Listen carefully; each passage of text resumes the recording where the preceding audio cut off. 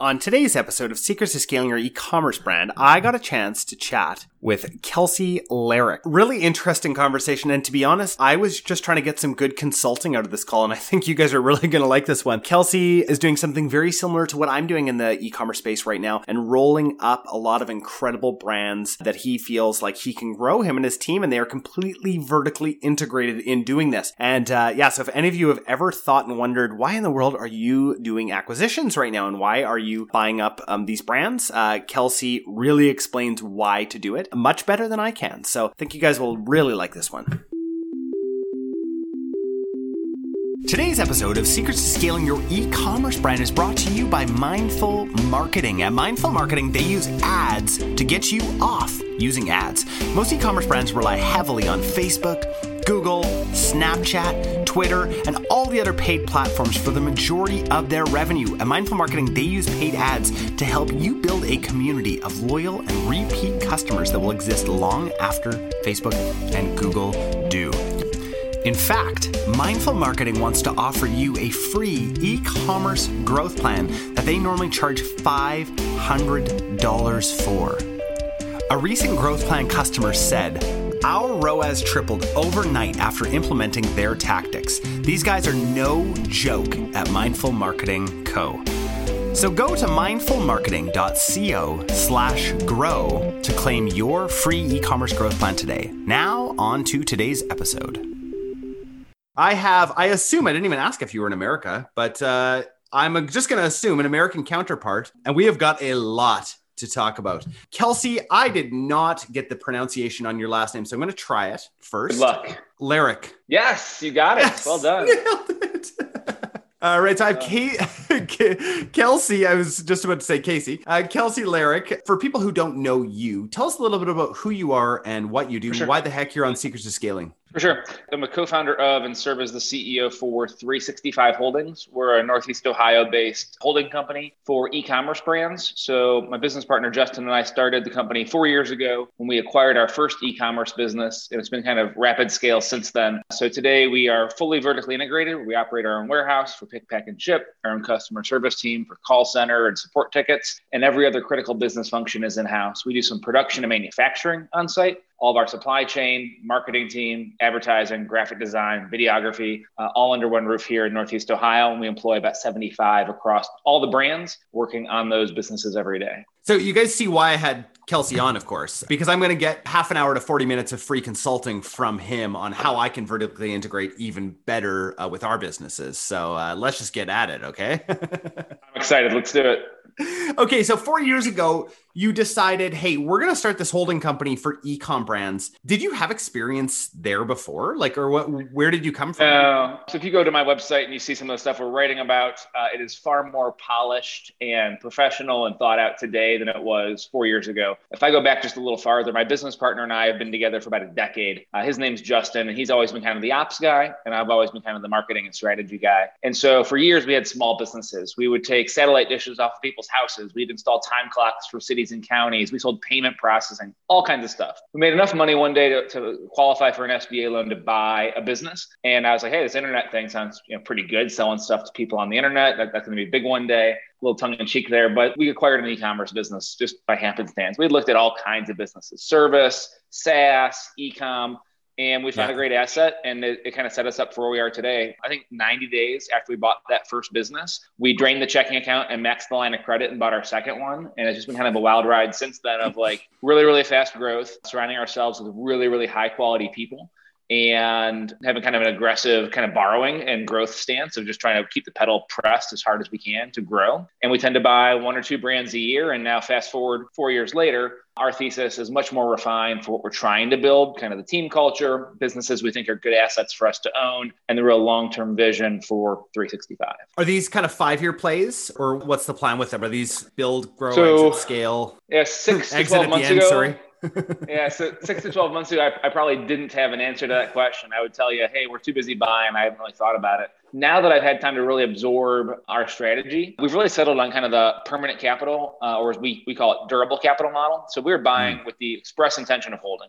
that might be measured in decades instead of years. I think it's hard to find high quality businesses. Transaction costs are relatively high. You got to relocate. There's a lot to do. And if we're building a portfolio of really great businesses, I kind of want to hold on to them. So will we sell one from time to time? Yeah, if it makes sense, of course. But our stated purpose is to buy and hold for a very, very long time and build a lasting business in 365. So our team and the careers that we offer is a potentially lifelong career somebody could have enjoying working in e-commerce in Ohio, regardless of how many brands we own and what changes in that brand mix through the years. Absolutely. Do you think you're a good boss to work for? I think I'm a good boss to work for. So we use EOS or Traction as our operating model for the business. Awesome. That's two podcast guests in a row that have talked about EOS. It's very common.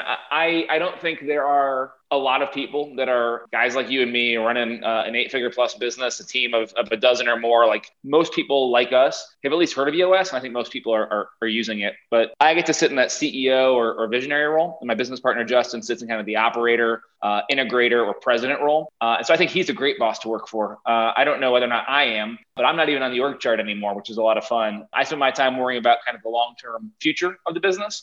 And he really runs kind of daily accountability, making sure we're hitting our budget for the P&L, hiring, firing. Do I want to stay close to all of those activities and have a pulse on the business? Absolutely. But today's my work from home day. Everybody else is back at the office. You're doing things like this, having conversations with you, trying to grow our brand. And he's there working with the team. So I think he's a great person to work for. And I hope I am too. Oh, that's great. That's great. I don't think I've ever asked somebody that question before. I feel a connection with you and I'm like, I just want to ask. And so similarly, I'm here for it, man. Whatever you got, put me to the firing squad. Let's go. Yeah, totally. I was just going to tell a funny story that related to that happened to me yesterday. I went into we're not as integrated nearly as you. We've got multiple sites, and I went into our clothing brand that my wife runs, and there was a couple of new employees in there, and like I'd never met them. They'd never met me. Yeah. It's like, It's kind of awkward. Yeah. She's like, so what do you do around here? I'm like, well, nothing. I sweep the floors at night. Don't worry about it. Kind of nothing and everything at the same time, like, yeah, it's interesting to be in that true CEO role, right? Where you're like, you don't actually really do a lot, right? It's just I had a real identity crisis when we crossed the bridge from me having to have daily responsibilities functionally, running a meeting, updating tasks in Asana, producing reports, and kind of that transition of in the business to on the business for me is really accelerated in the last 12 months. COVID had some unique impacts on that transition, and I'm now currently giving away my last functional role in the org. Up next is Justin. We want him to also make that same transition, but I really struggled feeling like I wasn't making the kind of contribution that I was used to making. We have an executive coach that really helped me kind of mentally process that as a business leader of, it's okay, this is my new job now to work on the business and to not necessarily be at my desk during these hours. I'm working right now on this podcast with you, even though I'm not actually, quote unquote, working the way I used to when I was in an ads account or setting up a product page or whatever. Interesting. Let's talk about that executive coach. At what level did you bring in a coach of that kind of level?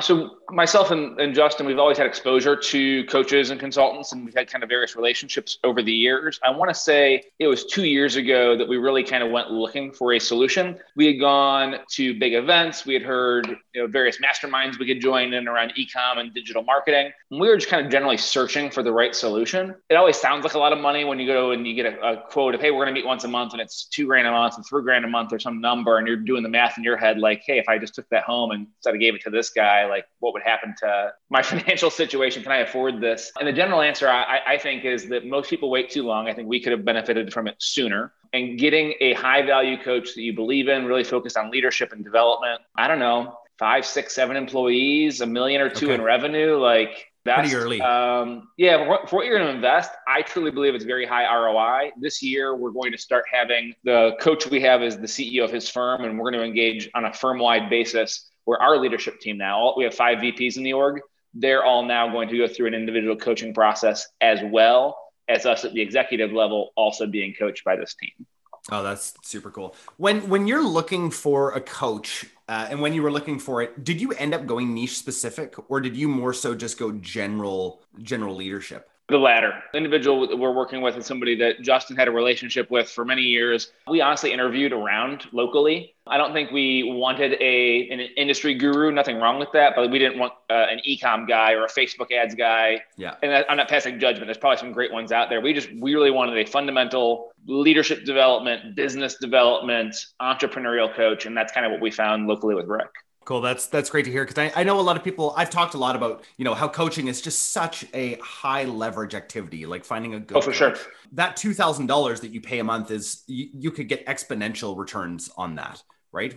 I believe that we do. I totally believe that we do. And there's some great organizations out there. Like, frankly, I don't know that I've spent any money with them other than buying a book or two, but like Alex Sharfin, the Sharfin organization down in Texas, like I've heard him speak. I've listened to their podcast. I've read a lot of stuff they put out. Like, there's plenty of really, really great high-level big organizations. For us, we find a local contact that kind of fit us. But honestly, if you're considering it as an entrepreneur and you're listening to this, just go start talking to people, carve out some time and like your personal development of like budget and time, and go find what's right for you. Yeah, absolutely. I'm actually in the phase right now of searching for another coach, because the coach that I have now hired. Good problem to have. That's a great problem to have. I love it. Yeah, so I ended up hiring my coach into our organization. So now I am on the hunt right now. So I'm actually, lots of times on this podcast, I'll ask questions just to help myself out, because I understand it's selfish. Yes, it's 100% selfish, but it's selfish for a good reason, because I know that generally if I'm having that problem at the sort of level that I'm at, that a lot of our listeners are probably having similar problems and issues. Sure. I've got another question for you here. When you went and bought that first brand. Yeah. Because I think a lot of people, especially if they listen to this podcast for a while, they'll know, like, I'm obsessed with acquisitions. I think it's just the best way to grow, right? There are people that do not, like the two that we're doing right now, they're not money deals. They're not deals just because they want to exit and get out. They feel like they've, one of them, they've just taken on way too much in their other businesses. So they just want to get rid of that one. The other one is they feel like they've hit their limit. There are lots of reasons besides money that people are selling businesses out there. When you guys looked at your first acquisition, what were you looking for exactly? We were looking for, at the time, we were looking for a good deal. We wanted to have a business that we thought we could operate, that we knew that there would be plenty of cash flow to cover the debt service and allow us to pay for our lifestyles and our families. We wanted a good place to start with our first acquisition. My criteria now, 4 years later, with many acquisitions, some that have flopped, some that have gone quite well, a few divestitures where we sold off some things, like 4 years has gone by and my lens for reviewing deals has changed a lot. At first, we really wanted something for our own risk tolerance where we knew if all hell broke loose, we could run the business. That was what was important to us at the time as entrepreneurs and operators that wanted to be in the business, highly levered, get a good deal on a growing business. We wanted to make sure that we could operate it. And we were comfortable with that. That was our biggest filter, was a quality business at the right price that we could run. So were you looking like mainly at profit at that time or scalability, or what were those things you were looking for back then? Back then, honestly, I wanted to know that the purchase price multiple wasn't so high. I wanted a bargain at the time. That's certainly changed now. What do you consider a bargain, or what did you consider a bargain back then? Back then, we paid 2x on seller's discretionary earnings, which is pretty low. And we certainly learned some things. Like, there's a reason why that business traded at that price and it didn't trade for a higher price. We took on some risks in that business model, which is fine. We're comfortable with them. It was probably a right price for that business, maybe a little low. Can you explain, sorry to step in there, can you just explain for our audience what SDE is? For sure. So let's say, just to put some really simple math to it. If you've got a business that does $1 million a year, and after you pay for your advertising, you pay for your product, your team, your expenses, you as the entrepreneur take home $100,000 between net income, any salary you pay yourself, maybe you run your car or your cell phone through the business. To you, it's worth $100K. Now, you might have blown $50K on a marketing thing that didn't work. That doesn't matter. We don't add that back. It's your actual take home discretionary cash flow in the business. And so when we say 2x or 3x, your $1 million business with 100 of cash flow at a 2x multiple is worth $200,000, or at a 3x is worth $300,000. Awesome. Thank you. I know that that was very confusing for me when I first started learning that. I'm like, well, what's the difference between SDE and EBITDA and like all these? Yep. Different brokers will have different explanations and will always work in their client's best interest to stretch those numbers as aggressively as they can because they're working for their client. When you're just getting started on small acquisitions, SDE is a good kind of North Star. Yeah. And anybody that wants to start their first acquisitions, find somebody who's done it, read a bunch, kind of get your arms really wrapped around and get comfortable with your own measurement of that number for yourself. Totally. The way that we'll actually do it sometimes too is we'll look at what we have to replace from what the owners are actually doing, and we'll actually minus that off of SDE when we're figuring out. Yeah, for sure. Just because it's like, well, hey, we're going to have to put another 100,000 into salaries here and here. So we're going to take that SDE number down. That's what we're basing this off of. I mean, in the end, it really comes down to what they're willing to take for the business, but at least you have a justification for it. A willing buyer and a willing seller is the right price for everything. Yes, absolutely. And terms. Correct. Yeah. Your price, my terms. We like doing that too. Yeah, totally. And that's exactly what we've done with our deals too, right? It's like, hey, I don't really care if we're talking 3 or 4 multiple, but the higher we go, the more you're taking on. So in your vendor take back or whatever you guys call it. Okay. So we talked about, 4 years ago. Do you have like a checklist now of things that you're looking for? Yeah, for sure. Beautiful. Actually, didn't actually know that, people. You didn't. It's actually, I used to have it pinned on my Twitter, my top tweet. I don't know that it was that impressive of a tweet, but it was like helpful for me. And I've since spoken a lot about this, but we've got kind of a 7-point investment thesis. And it's the right answer for us. It does not mean that somebody else needs the same one, but let me just rattle through the 7 things real quick that for us need to be a yes. Okay. So 1, vertical integration. We have set up a business around owning all of our costs of doing business. If we can't vertically integrate major components of it, it's a no. We want to be able to bring this in-house. 2, e-commerce brand as we define it. So we want to see that there's identifiable customer avatars, or we can do modern like problem solution video marketing on Facebook and YouTube and Instagram. Media company strategy. We want to be able to build media assets around the brand, podcast, YouTube show, blogging, having some real content marketing around it. Yeah. Direct response advertising. We need to be able to do modern direct response performance marketing. So we want things that can convert on cold traffic. Retention revenue. We want to be able to have repeat purchases and not kind of one and done, flash in the pan, kind of acquire new customers all the time. And the last 2 is economic moat. So we want a really good kind of durable competitive advantage over our competitors. How can we build protection around our business through the way we operate and the way we compete in the marketplace? So things like brand reputation, strong review count, long length in business are all kind of evidence of a good moat. And then lastly, we need to own revenue generation and product development. So we've got a marketing team. We need to be comfortable with the sales and marketing processes. We also need to get comfortable with product development. So it's kind of a roll-up strategy as a holding company. We're going to go buy businesses where we're not experts at all in the product thing that we're sourcing. We've learned a lot about sourcing, from diapers to freeze-dried food to fermentation cultures over the years. But every time we buy a new business, I'm looking at one that's in the personal care space, we now get to learn everything about product development in that space. So I need to be able to say yes to these 7 points for it to be a good investment for us.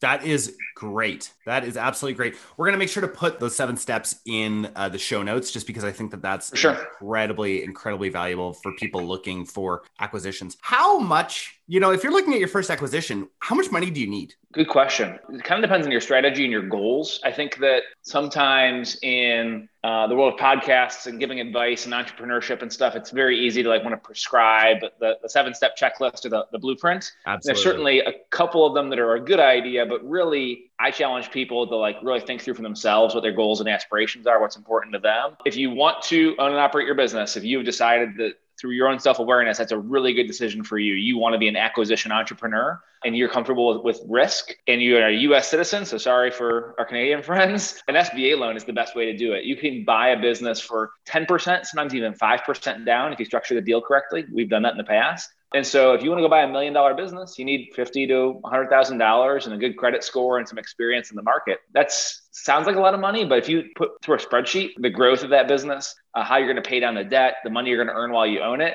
it can be a life-changing amount of money that you buy that business for and then sell it for later by saving up that 50 to 100K to go invest in your first acquisition. That's a really great answer. I really love that. Now, do you need to be a shareholder in that corporation? Is that's purchasing the assets, or are you personally taking on that liability of that with the SBA loan? So an SBA loan, you're going to presumably create a corp, LLC or corporation wherever you live in the US. But the docs you're going to sign with the bank are going to say that you are personally guaranteeing the loan balance. There's been, funny enough, recently on Twitter, some debates around kind of personal guarantees and whatnot. I am firmly in the camp of if you want to be an entrepreneur, you better darn well be comfortable signing on the dotted line. Absolutely. If you're kind of second guessing yourself on that, honestly, it probably isn't for you. You may not have the risk tolerance. Every day we got to worry about making payroll. When things go wrong, the buck stops with you. Like you got to be very, very comfortable assuming all that risk. And for small businesses, yeah, you're going to be the one signing that note that says, hey, if it all goes wrong, I'm accountable for it.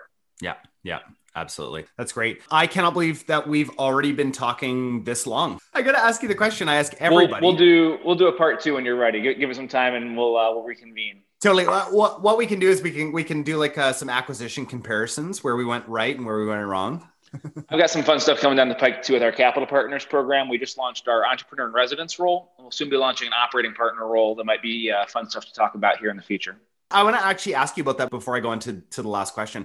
Are you guys, as you're growing, trying to basically just take on as much debt as possible, or are you guys actually raising funds? So today, the Holdco is wholly owned by myself and my business partner, and we've used debt financing to grow it, and we'll continue to do so. So if you work for 365 Holdings, you're on the 365 Holdings team, and you have 2 owners that you have a relationship with, and there's no outside person we're accountable to. And that's kind of important to us with our relationship with our team members and the vision for a long-term ownership of the business. I will begin later this year 2 programs. One is our Entrepreneur in Residence program, and the other is our Operating Partner program, where outside of 365 Holdings, separate from our stated vision to own these direct-to-consumer brands for a long time, we will begin doing other things. We'll sponsor somebody to go buy an e-com business with the stated intent of buy, grow, sell in 3 years to have an entrepreneurial event in their life. So we'll begin doing those other things here shortly. We'll be sponsoring those transactions and allowing others to co-invest or apply to be an operator of one of those businesses. Today, we're a shared services business. Everybody works for the holding company.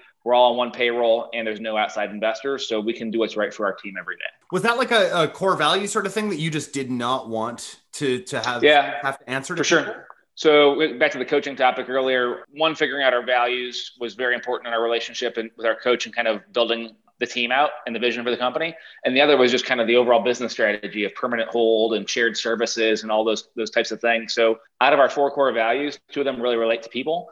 So EQ over IQ is incredibly important to us, the self-awareness and the emotional intelligence that our team has. 2 is team and culture first. So us making decisions about our team and our culture being at the forefront of our minds. And then our other 2 values are really more about the tenacity of the entrepreneurs that run the place, myself and Justin. So winners keep score and relentless execution. We want high achievers. Yeah, you need to have a lot of EQ, but we want a high IQ person too, who can go and crush their goals every day.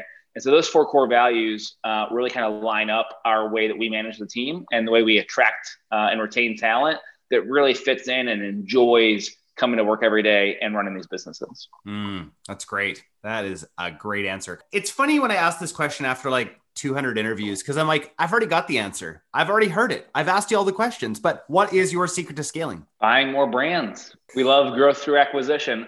We do all the usual stuff, right? We run Facebook ads. We run Google search and shopping. We've got a guy that handles our marketplaces for Amazon and Jet and Walmart. Like we try to be a best practices executor. There's probably, frankly, some people like your agency, they could probably find something that you guys could do better than us somewhere. We want to do all that stuff really, really well. And then we want to grow horizontally through brand acquisitions and keep adding that value to our balance sheet.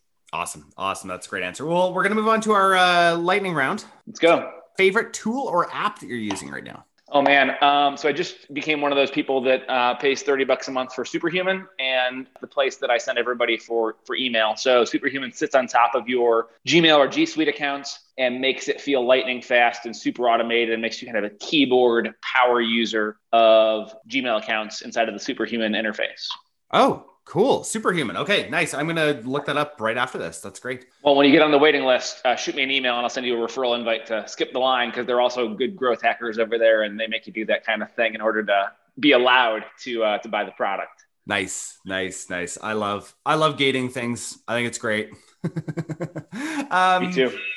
Second question, favorite podcast or audiobook that you're listening to right now? So I've gotten really deep into kind of the Twitter community around small business, and there's a handful of kind of really common podcasts around kind of the small business community and Twitter specifically. So Alex Bridgman's Think Like an Owner, The Fort with Chris Powers from Fort Capital, and Circle of Competence with Benton Moss. So if you've been the small business corner of Twitter and seen people talking, those tend to be the kind of common podcasts. People like you and me, frankly, talking about everything from trucking businesses to e-commerce to SaaS to Amazon FBA roll-ups, to buying, self-storage properties. And those couple of podcasts have really kind of cornered the market on great interviews with small business operators. They're at the forefront of what's happening in the world today. Cool. That's great. We'll make sure to put all those in the show notes as well. Last question for you. If you could sit down with anybody who's alive right now, have some coffee, tea, beer, wine, who would it be? Ray Dalio. Oh, and I'd like to just know why. Yeah, for sure. He put out a video a couple of years ago called The Economic Machine, and you might like or not like some of his economic theories. He's obviously highly successful as an investor. And I don't know that I believe every last word he says as gospel, but I think his critical thinking on investments, on the economy, on long-term debt cycles, the lens through which he views the world, the way they problem solve and debate things internally at Bridgewater, his investment firm, and how they built a true meritocracy for the truth of information. Just some absolutely fascinating things. I feel like anytime I read his work or watch the content they put out, I have something to learn. And I think he's just a brilliant entrepreneur and analyst. Awesome. Great answer. Where can people find out more about you and connect with you? For sure. I'm on Twitter and LinkedIn. I'm probably more active on Twitter. It's just at Kelcey Lehrich. And then at 365 Holdings, we maintain a newsletter that goes out very sporadically. So when I launch things like our Entrepreneur in Residence program, or when we syndicate a deal to co-invest, we'll announce it there through our 365 capital partners. But that's just 365-holdings, HOLDINGS.com. Follow us there. Follow me on Twitter. Find us on LinkedIn. I'm happy to connect. The DMs are open, and my email address is not terribly hard to guess if anybody wants to get a hold of me. Awesome. I think I can figure it out. Well, thanks again so much for your time today. It's a pleasure. Hey guys, we hope you really enjoyed today's episode. Can we ask you a favor? Hit subscribe so that you never miss an episode, and share this with your e-commerce store owner friends. We also love reviews. So if you could leave us one on Apple Podcasts, that would mean so much to us. Just a reminder from the beginning of the episode, our team at Mindful Marketing is rapidly growing, and we have room for one new brand a month that's looking to grow. Now, before you apply, please note that we're only looking for businesses that are ready to scale and have the capacity and the inventory for a large influx of orders. This opportunity is only available to brands that have had at least 1 year of sales history and are ready for explosive growth. If this sounds like you, go to mindfulmarketing.co/apply and start the process today. I hope you guys have a great week.